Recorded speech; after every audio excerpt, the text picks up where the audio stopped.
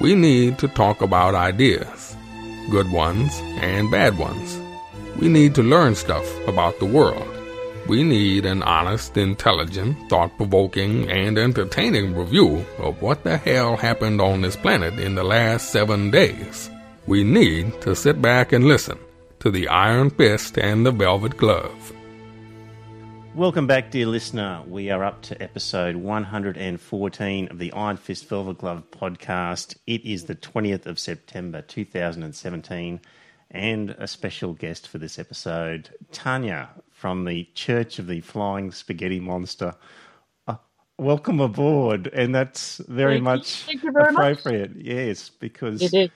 I am the captain, after all. Yes, the captain. So for those of you just getting the audio here, Tanya is decked out in her pirate gear with a skull and crossbones in the background. So welcome aboard is very appropriate. Absolutely. So Tanya, what's your official position with the Church of the Flying Spaghetti Monster? With the Church of the Flying Spaghetti Monster Australia, I'm the captain. Mm-hmm. And with the actual entirety of the Church of the Flying Spaghetti Monster, I'm just one of the crew. Right. So they're two different organisations. So how... so an Australian branch and just a general worldwide branch. Is that what you're saying? Yes. Okay. So how long have you had your title as the captain? Since 2013. Right. And how'd you get that? Like, did you have to lobby hard for that position? It was vacant, so I just took it because we're pirates. Right. So you'd been a member for a few years, had you, at that point? Yes. Thought yes, time to step up to the plate and take control of this. Well, there wasn't actually an official Australian branch at that point in time. Mm-hmm. So that's when I decided that basically we should make one. Right. And so I appointed myself captain, and we have a few other people who are part of the crew. It's a good way to head up an organisation, is just to start it yourself in the first place. Yes. So, for people who don't know, what's the brief background of the church? Well, it really depends on who you ask. Many people think that the church has been around forever, but it was just been very, very secret for a very long time. But in about 2006, it became quite public when our prophet Bobby Henderson wrote in a letter to the Kansas School Board, basically advocating for the fact that the Flying Spaghetti Monster should be taught alongside intelligent design and scientifically tested evolutionary theory in science classes, because they were thinking about what they were going to do for their science class curriculums. Yeah, so it was a protest, a satirical sort of protest to crazy religious nutbags trying to introduce intelligent design and creationism in the school curriculum in Kansas. Well, into the scientific curriculum, yes. Yeah. And it just exploded and went off. Pretty much, yes. Yes, yeah. I think so many people at that point in time realised that they'd always been Pastafarians their entire lives, and all of a sudden had a name for it. Yep. So he came up with it, and what's the pirate connection? Because I didn't know until recently that there's a pirate sort of connection with the whole rock show. Well, basically, what Bobby found was that there is a direct correlation between global temperatures and the reduction in the number of pirates in the world. And so since there's that direct correlation, therefore, if we, or more of us, dress up as pirates all the time, we should be able to correct that and bring the global temperatures back down again.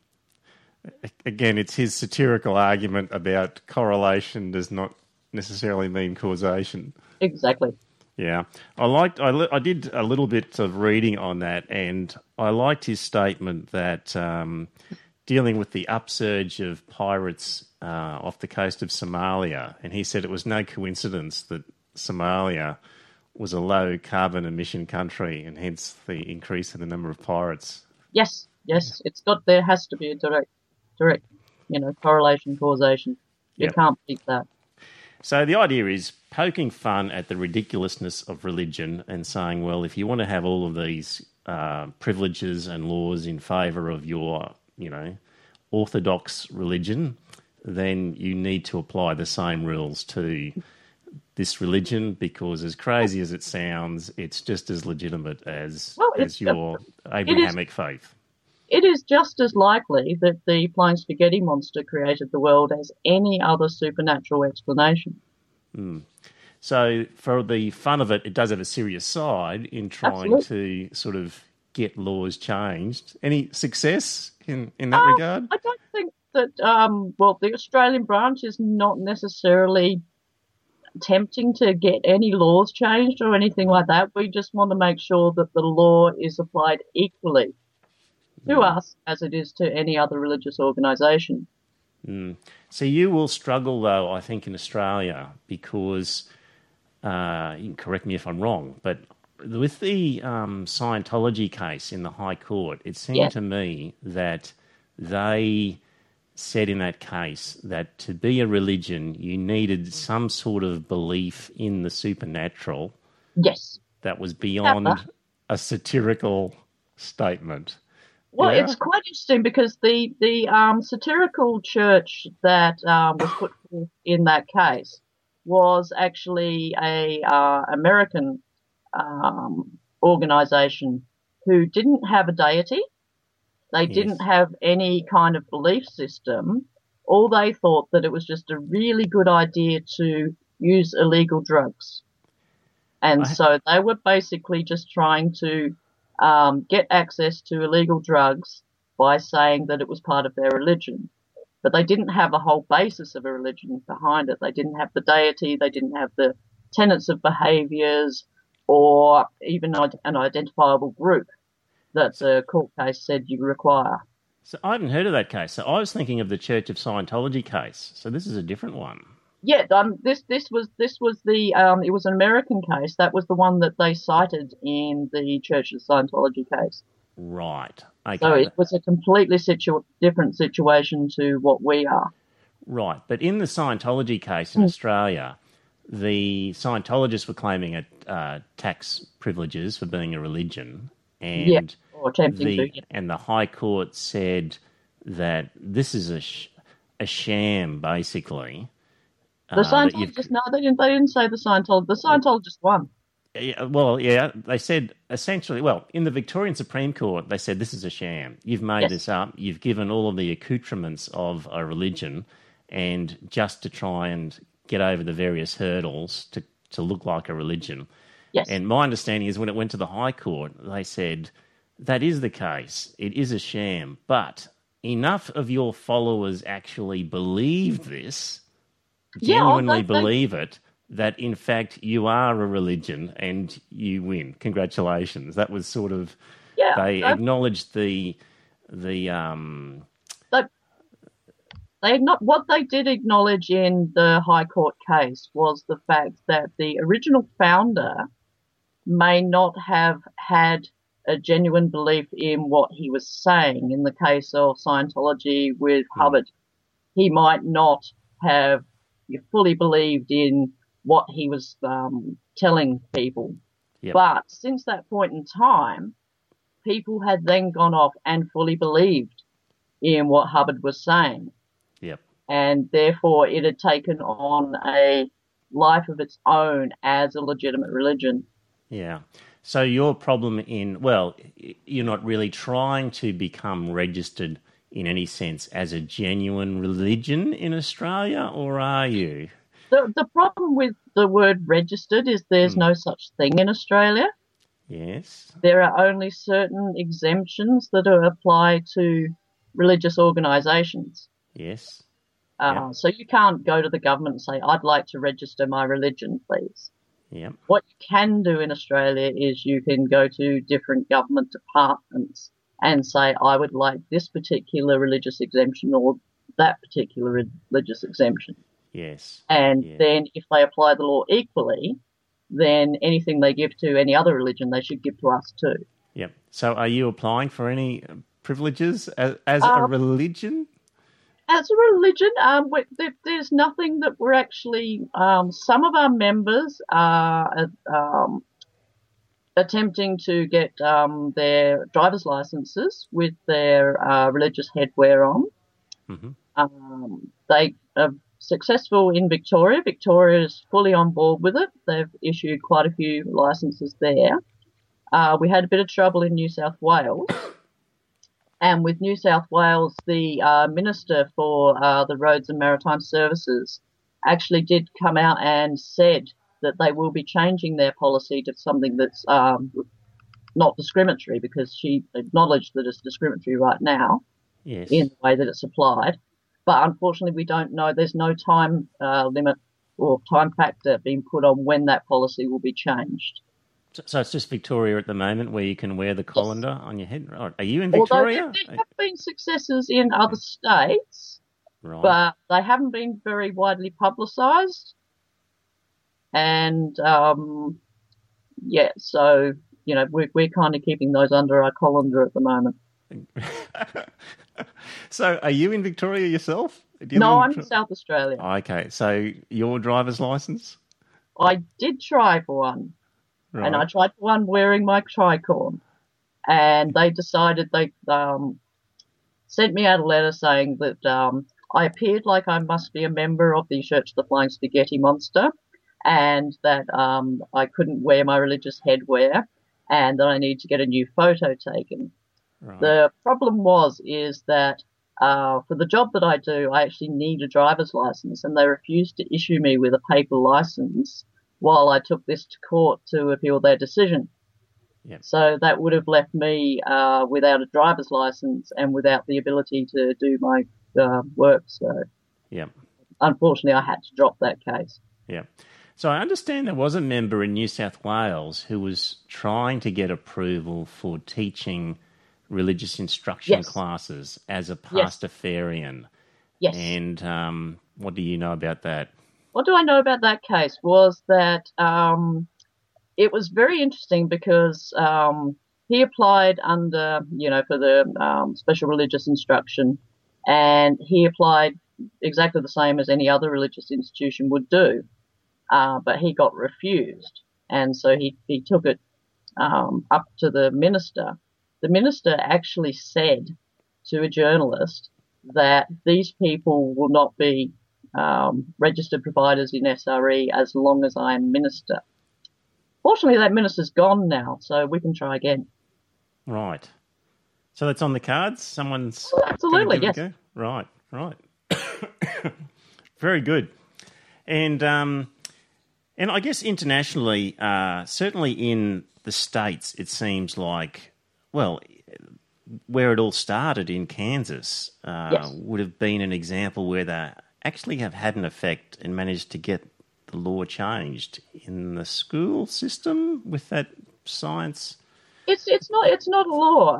They run slightly differently. There is each school district has a school board, and the school board decides what the curriculum is going to be. Yep. So it's quite a different way of running the education system than we have in this country. Yeah, very localised. And Yes. the local school board, I think, just fluctuates to and fro depending does. on the numbers at the time. Yes, I do believe that this year they are once again bringing up the issue of bringing intelligent design back into the science classroom. Yeah.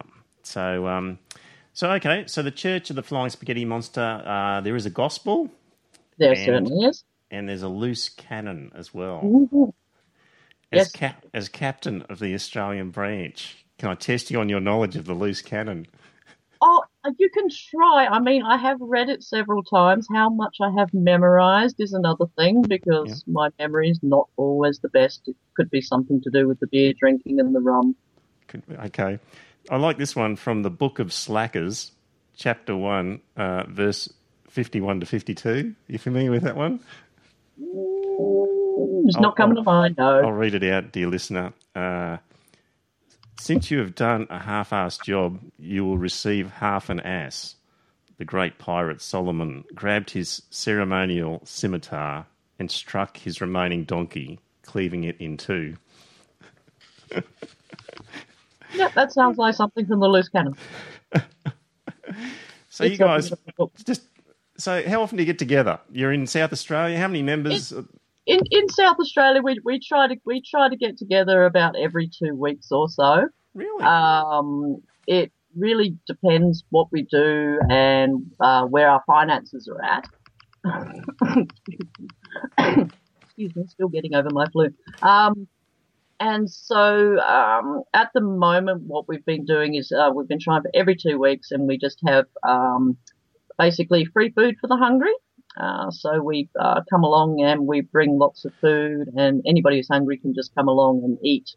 And since it was just International Talk Like a Pirate Day, on Saturday we had a lovely pirate party with our pirate band.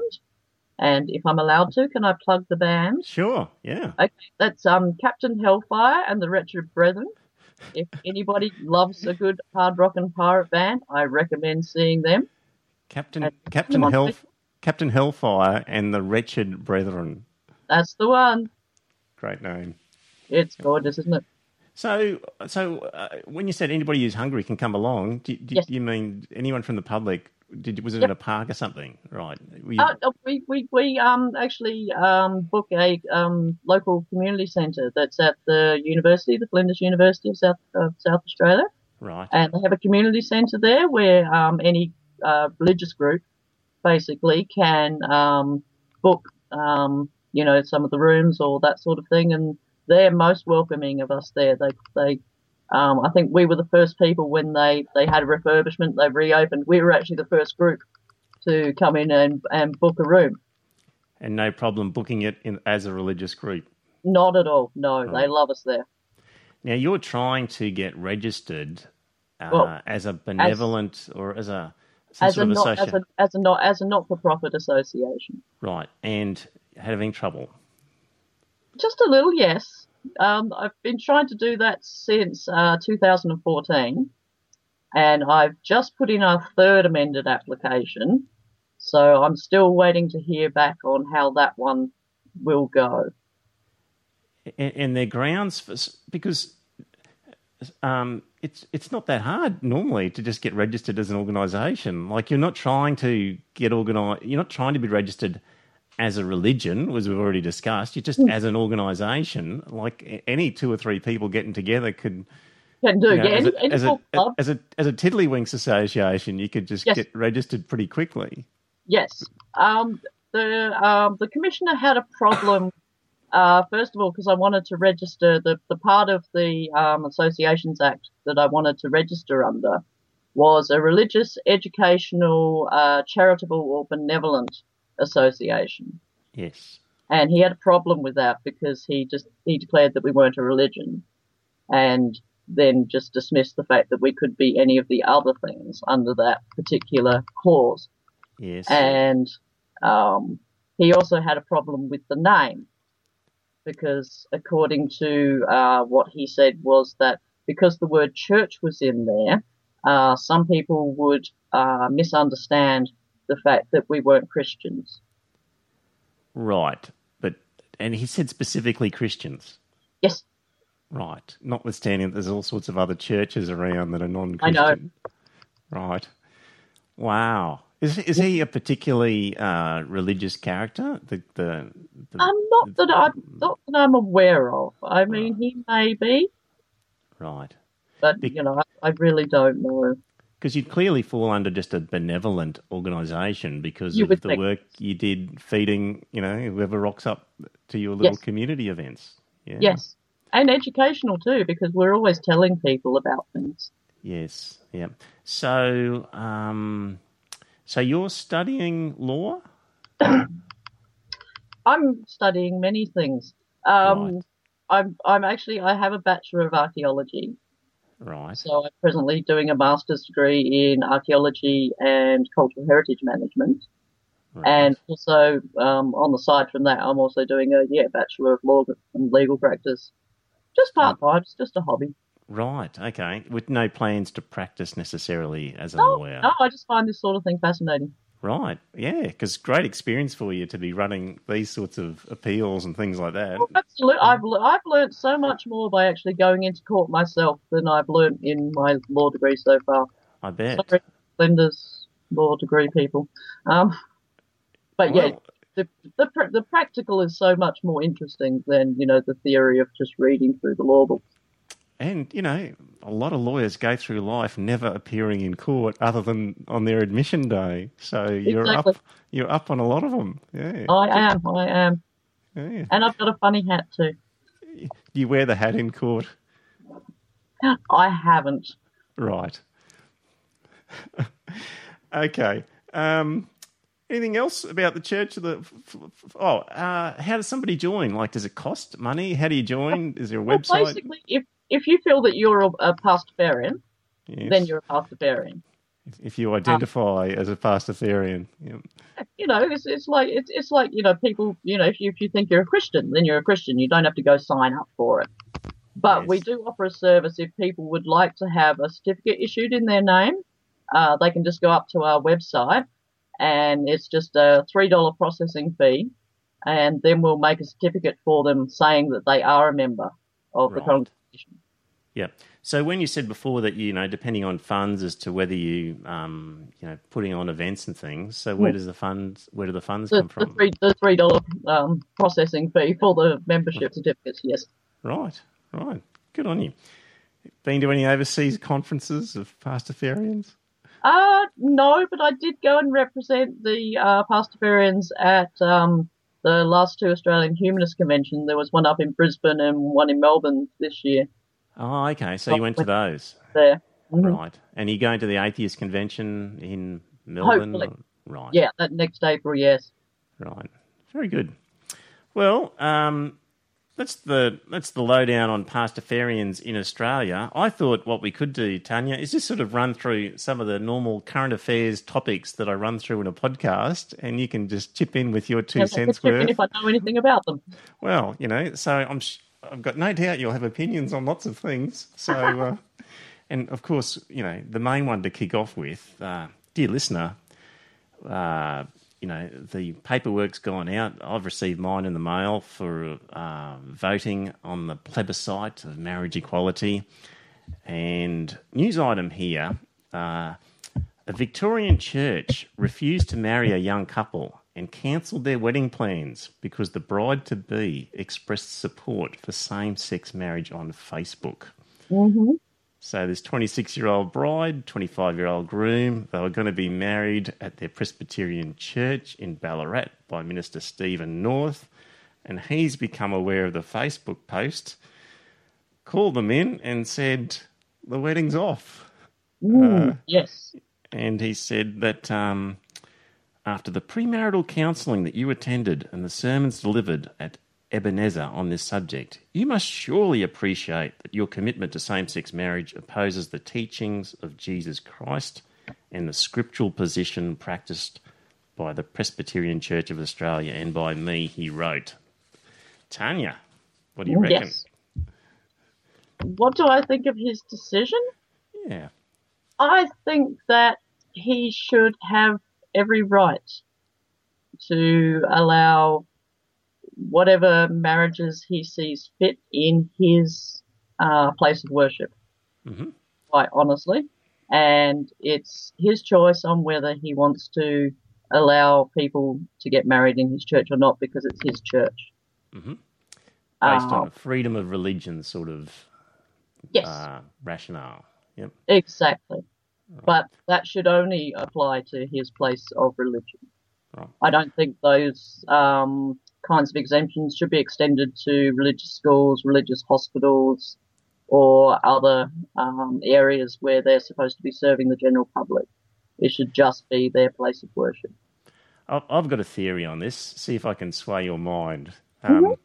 So I see priests and clergy as performing a function of government that's been outsourced to them, as in performing a marriage ceremony. So we, as a society, have said that we have a particularly important ceremony, and we record it in a civil register as to who's married and who's not, because various rights and privileges associate with it. And I think as a society that we can say to people, if you want to participate in our legal marriage process, and you want to be one of our subcontractors doing the work of what would normally happen in the registry office, then you've got to be prepared to marry all comers if you're going to take on this government function. And if you can't do that, then you can perform your own religious ceremony, but it won't have any legal effect. Because in places in Europe, for example, it's quite common, I think, in Italy and places like that, that you in fact go for a civil ceremony in a registry, or not really so much of a ceremony, I don't think, but, get your paperwork done with the government, and then as a separate issue, you have your religious ceremony. And I reckon we should be saying to these religious groups, if you can't guarantee to marry any and all comers, then we're not going to delegate this important function to you. I would agree with you if people didn't have the option of having civil celebrants. But because people have the option of choosing which celebrant they get to marry them, whether it's a civil celebrant or a religious one, then I think the religious celebrant also should have the right to decide who they're going to marry. So if there's choice available, then people can do what they like. Pretty much. So if I'm running a shop... Various reasons. I mean, one of my reasons is that if the religious people want to be overtly discriminatory, yes, then everybody should know. Yes. So I've got, there's two shops then in town, I don't want to use the cake example just yet, but let's just say they sell motorbikes. Mm-hmm. And one motorbike place says, I just don't serve black people. Mm-hmm. And another one says, well, I'll serve anybody. Do we say to the first one, it's okay not to serve black people because there's a choice available and people can go and buy a motorbike from the other shop? I think that it should be highly publicised that they won't. Yep, but then it would be okay. I think the pressure of public opinion upon the motorcycle shop that will not sell anything to somebody who's black is going to be so overwhelming that they won't get any business. But you would actually say to somebody it's okay to discriminate on that basis. I would rather people brought their discriminatory comments, behaviours, etc., straight out into the public realm. Yes. So that we all know what sort of people they are.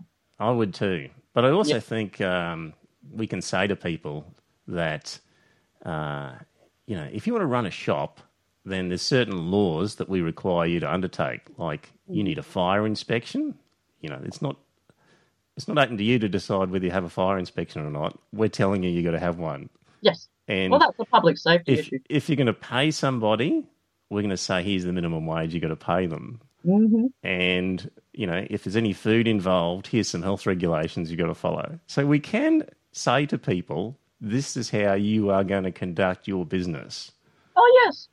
Yes. So we should be able to say to people, you know what, if black people walk in the door, you got to serve them. If you don't like that, don't have a shop.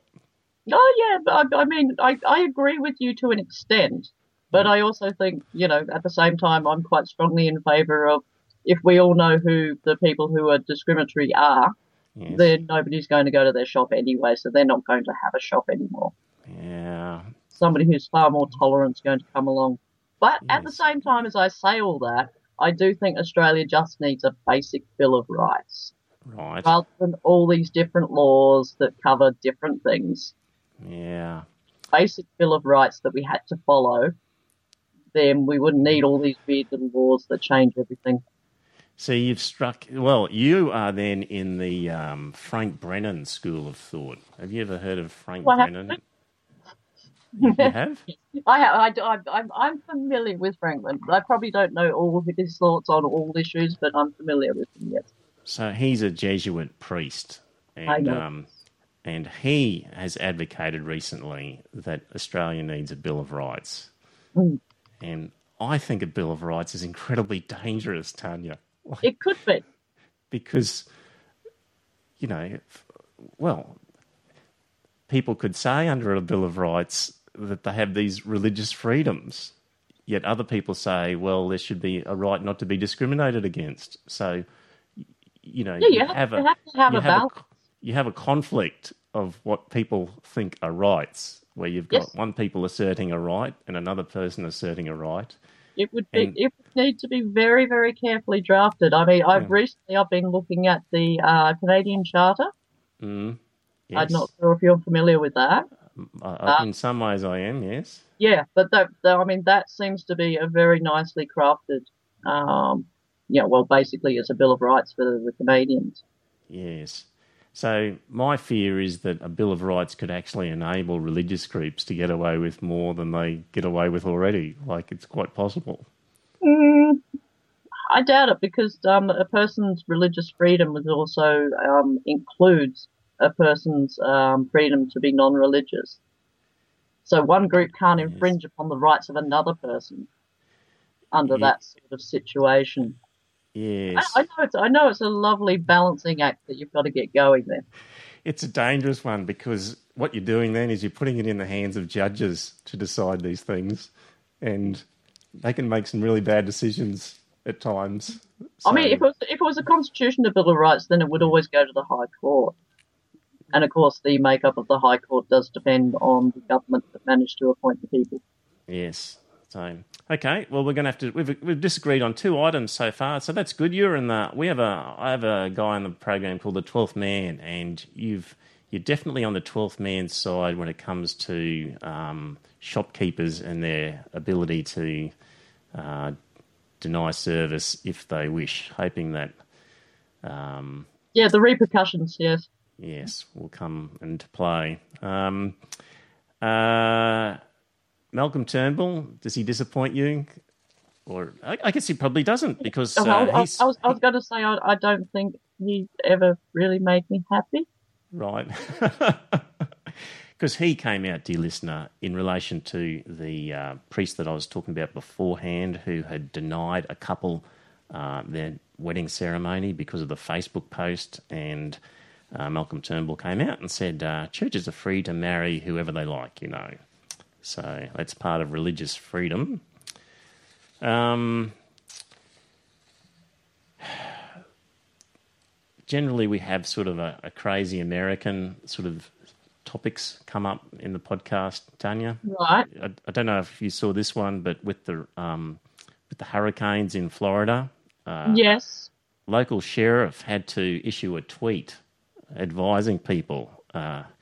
This is from Pasco Sheriff. Let me see. The Pasco County Sheriff said in a tweet, to clarify, do not shoot weapons at Hurricane Irma. You won't make it turn around and it will have very dangerous side effects. Mm-hmm. Yes. That's a terrible indictment upon their education system. The warning came as more than 27,000 people on Facebook said they would attend an event called Shoot at Hurricane Irma, while 54,000 expressed interest. Quote, let's show Irma that we shoot first, reads the description of the group. It was started by a 22-year-old. He, like the Pastafarians, just started it as a joke, but it just got out of hand. Yeah, I mean, everybody who said that they were going to go may have been kidding. Maybe. We can only hope. Yeah. I saw pictures of, again on Facebook, again, maybe people were joking, but they had their fans out blowing them against the hurricane. Yes, so yes, I saw that. I think all of those people were just taking the opportunity to have a good laugh. I mean, that hurricane was coming anyway. So if you can have a good laugh about it, then why not? What do you think? I've got Do you follow rugby union or rugby league or any of the football Not at all. codes? Okay. There's a famous footballer called Israel Folau, plays for Australia. I believe you. And he came out with a tweet, because this is how we communicate in this day and age. His tweet was, "I love and respect all people for who they are and their opinions," he wrote, "but personally, I will not support gay marriage." So it was a famous footballer Right. objecting to gay marriage. What do you think about different organisations like Qantas and football codes and other companies and people like that coming out with, opinions as to whether same-sex marriage should happen or not? Well, I mean, on any social issue, I think that they should be free to state what they believe. Because, once again, I mean, we live in a, consumerist society. If enough people disagree with the stance of that company, people won't buy their products anymore, won't use their services. Mm-hmm. It's a bit tricky, though, isn't it? I mean, are you familiar with Cooper's Brewery? Yes. When they attempt to put the biblical verses on the beer? Is that what they tried to do? Did they trying to print them on the beer? Right. On the cans of beer, these special cans of beer. Mm-hmm. The backlash from the public was so great that they changed their mind. Mm. I wasn't aware until that point that Cooper's was owned by a very religious family. Yeah. And it all came out. I love Cooper's beer. I won't deny I absolutely love Cooper's beer. The people that brew this beer, I don't mind whatsoever what their personal religious beliefs are. Mm. But I don't want Bible verses on my beer. Mm. I try not to buy it now that I know that, if I've got a choice. But they did change them. They changed their stance completely, saying no, that was wrong. We shouldn't have tried to enforce Bible verses onto the beer of our consumers. Mm. In that particular case, though, I think that's pretty much a privately owned business. It is owned by a family. A family. Yeah. So it's sort of possible for, in that case, a company to state a position. Thinking about Qantas and Alan Joyce, to say that Qantas comes out with this position is a bit tricky, I reckon. How would he know what all of the shareholders of Qantas think on a particular issue, or all of the staff, or all of the management for that matter? I find it risky and presumptuous for people to say what a whole group of people think about something. And that's kind of what he's doing. You could apply exactly that same set of logic to a politician. Yes, but they would have a democratic process to have policies that get voted on, and you can say... the people that elected them. Well, true, but when a politician says, depending what he's saying, but if he says the party policy is X, Y, Z, then that is the party policy. So, and I think at times they would say also, not everybody agrees with it, but that's what our policy is, and that's what we will go to election for at the next election. So sometimes they won't even pretend that they've got unanimous support for a position, but they've probably got more grounds to say it than an airline which has never polled any of its employees or shareholders or stakeholders. I'm not seeing a terrible amount of difference on a way a politician in the House of Representatives votes on a piece of legislation. Yes. To what the CEO of Qantas says is the company's stance on a particular social issue. Yes. But at both points in time, you have divorced the person who is saying that or making up a decision from the rest of the people. In the case of Qantas, it's the shareholders and the managers and all those people. In the case of a politician, it's all the people that voted for them. I think there's a direct equivalence between those two things. So I think Alan Joyce, for example, is saying that Qantas stands for this. What's the politician's equivalent that you're saying? People, they may have elected a politician on their stance on the environment, but they have to vote upon all kinds of different issues, including marriage equality, if this bill ever comes ahead. Yes. So the people who voted for that politician they didn't vote for them on the way they were going to vote for this particular issue. And I'm sure that, as the CEO of Qantas, I'm sure that he probably did get some quite good feedback from the rest of the leaders of the company before he decided to go ahead and put forward that stance. Yes, but the politician doesn't necessarily say, I speak on behalf of all 20,000 of my electorate. Well, they don't necessarily say the electorate of Ryan believes this. They say the majority of the electorate would believe that. Okay, well, here's another example then. Did you hear about the Bark petition that the Aboriginal... Yes. Right. So that was where about 30 different, elders representing... Was it that many? About 30? I thought it was about 26. Oh, sorry. I don't know. Okay, close enough. Came out and said, we of the such and such peoples, are against marriage equality, the changing the definition of marriage. And I, at the time, on the podcast said, well, here's a classic example of people purporting to speak on behalf of another group of people, but they don't necessarily have any authority to do so. Well, they weren't appointed leaders. No, self-appointed. Yes. Which is often the case in these things, isn't it, with ethnic groups and with Pastafarians? Well, self-appointed, yes, indeed. Yes. Self-appointed leader of the Pastafarians, indeed. Exactly. I guess my point is, I'm not going to sway you, I can tell, on this issue either. But when it comes to leaders of organisations purporting to speak on behalf of their entire membership, yes, without having taken a very thorough poll and without qualifying that perhaps there are dissenters in the ranks, it's a dangerous position to hold. It most certainly is. And I can also say, as from my experience as being leader of this organisation, that from purely an operational, managerial point of view, you can't do that with every single issue.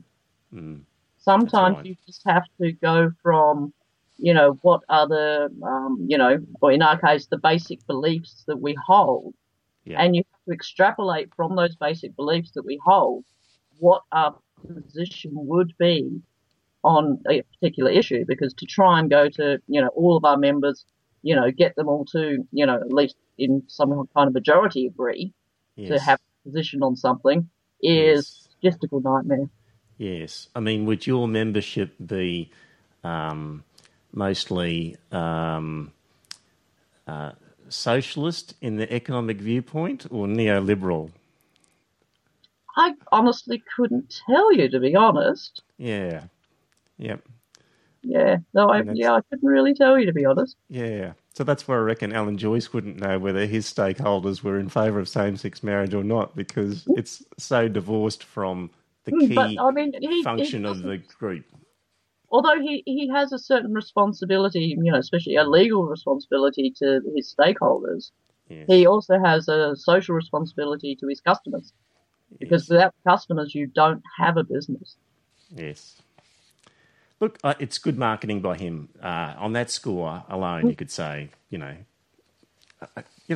let's say I agree with him, in the sense that it's a good position to have, and it's good marketing. But anyway, I've said all my piece on that one.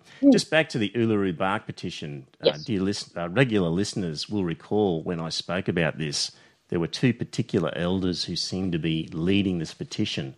And I said at the time that the first thing I did was Google their name and the word religion, because I was hoping to find that they were some sort of religious evangelicals of some sort, and couldn't find anything at the time, which disappointed me. But in this recent article that I'll link to in the show notes, it seems that there was a character called Pastor Peter Walker, who was one of the motivating people behind the Bark petition. And he is an evangelical nutbag, and he organised a petition in 2012 which said, at which time he said, "I'm convinced that homosexuals reproduce themselves by molesting children." So that's the sort of character who was behind the Bark petition. It would explain the Bark petition. Yeah. Often with these things we find that if somebody comes out with a funny conservative position, if you just scratch the surface, you'll find some sort of religious motivation underneath. Yes. I've started. Not too often. So what I've started, Tanya, on the website is a register of a secular index, is what I'm calling it, where we're going through the federal politicians and writing down if they've declared themselves to be a follower of any particular religion, right? And then looking for evidence of secular, either pro or anti-secular statements. So, and then giving them a rating out of 10. Right. That's a very with a few links thing to do. So, so people, hopefully, as time goes by, will be able to look at their local federal member and go, "Oh, Joe Bloggs, Christian Pentecostal," and a little brief blurb about what he or she has said, and help people out as to whether their member's secular or not. Oh, that sounds like a worthy cause. Very good. And I'm hoping over time we'll be able to add up the index and be able to say, okay, in the Parliament of 2017, the average index for, the National Party was X and the average index for the Labor Party was Y. And then when we come to the following election, we'll be able to compare them and see whether they've become less or more secular. Right. To the index. That's part of the idea. Yeah. Dear listeners, come on, guys, start sending them through a bit more, because you've been a bit slack and promises have been made and I'm still waiting on a few more. So any Pastafarians listening who like the idea, hop onto the website, Iron Fist Velvet Glove, and shoot me an email with just some names, a couple of links, your suggested score, 0 for being not secular, and a 10 for being very pro-secular. And it doesn't, you could be religious but still quite secular. So the Andrews government in Victoria, it seems to me, that Daniel Andrews is a relatively religious guy himself with some firm Christian beliefs, but definitely passing some very secular programs down there. So, as he should. So it's not necessarily saying that anyone who's religious scores badly on the secular scale. Let me just see.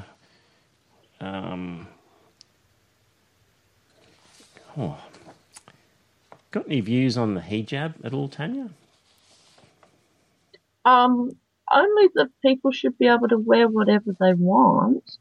But if they are going to give religious exemptions for certain pieces of clothing, when it comes to along the lines of, if you're wearing, say you're just wearing a baseball cap and you want to get your driver's license, they'll make you take your baseball cap off. Mm-hmm. They won't make a person take off their hijab. Yep. But, at the same time, everybody should be able to wear their baseball cap for their photo. Yep. Everybody should be able to wear a hijab if they want to. Mm-hmm. What about a burqa or a niqab? I'm slightly different on those, because I know that from both a social interaction point of view and from, if you're working in a bank, you don't want somebody coming in that you can't easily identify, that sort of thing should probably not be allowed. There you go. You're in agreement with myself on that one, and also, believe it or not, with George Christensen of the National Party. So everybody agrees with somebody on some issue. Indeed. It happens. So, the Nationals had a some sort of National Federal Conference on Sunday. This is back in early September. And he put forward a motion that people should be banned from wearing the burqa and the niqab in public buildings, in government buildings and public spaces. And he was narrowly defeated, 55 to 51 on that score. So did not become part of the law. Well, got any views on identity politics in general? Are you aware of... Is that something that grabs you or not, Tanya, or it's not high on your radar? It's not high on my radar. I mean, I know it's a thing. Right. But at the moment, it's not something that's really, come to the fore in Pastafarianism, etc. So I haven't really taken as much of an interest in it as I probably, may have an interest in it. All right. I won't launch into my normal spiel of identity politics. I'll say that for next week because I'll just go on and on about that. Well, I reckon we've just about nearly come up to an hour, Tanya. It's been great to talk to you, and I've enjoyed it. Yes, good luck with your with what you're doing down there. Thank you very much. Can I plug my website? Yes, please. Okay, my website is pastafarians.org.au. So if anybody wants to know more, they can just pop onto there. And we're also on Facebook as well under Church of the Flying Spaghetti Monster Australia. Yeah. You've got a member in Brisbane, I don't know if you know all your members, Joe. I don't want to give his last name, but he's probably fairly active. Does he sound familiar, a guy called Joe from Brisbane? I know some people called Joe in Brisbane. Right. There's more than one Joe in Brisbane. Okay. He's a friend of the show and is a member of the Secular Party, and he's I know the Joe you're talking about. Hi, Joe. Yes, I know Joe. Joe's always banging on about the Pastafarians in any meetings, so he's one of your... yes. He's one of your advocates. Great guy. True. Very good. Now, just hold on. Don't go away. And, dear listener, thank you for tuning into this unusual episode. And I'll be back with either the 12th Man or Scott or somebody next week. Bye for now.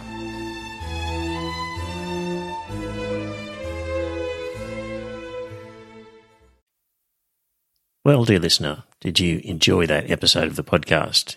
If you did, I've got a favour to ask. First up, tell some friends. Let them know about the podcast. You'll be discussing something at some time, and you might be repeating something I've said. And when you're talking to your friends, say, hey, I heard this on this podcast, and it's worth listening to. And maybe pick an episode that you think's a good one and direct them to it. Like, grab their phone and go to their podcast app and search for Iron Fist Velvet Glove and subscribe on their behalf on their phone and just put the word out. The other thing is you could become a patron and support the show. So if you go to our website, you'll see a link to Patreon, and there are some different options for subscribing and paying per episode. And really, the amount that you pay depends on what you get from the podcast. So there's different levels ranging from $1.50 Australian to, I think, $10 and various ones in between. It's really, what do you think it's worth? Is it worth a cup of coffee? Is it worth more than that, less than that? Whatever you get out of it, because not everybody gets the same. Maybe you don't listen to the whole thing. Maybe you never talk about it with people. Maybe you really couldn't care less half the time whether the podcast is there. It'll be different for everybody. So if you get a lot out of the podcast, contribute a bit more. If you don't get much, contribute less. But in any event, you can subscribe there. If you don't like the idea of a regular subscription, the website has a link to a PayPal donation, so you could just do a one-off donation every now and again. So there you go. It'd be good to spread the word, get a few more listeners, and that way, look, if we ended up getting more listeners and more money, we could maybe a second episode or more special episodes, provide some more content. So it's up to you. If you think it's worthwhile, let people know. Thanks.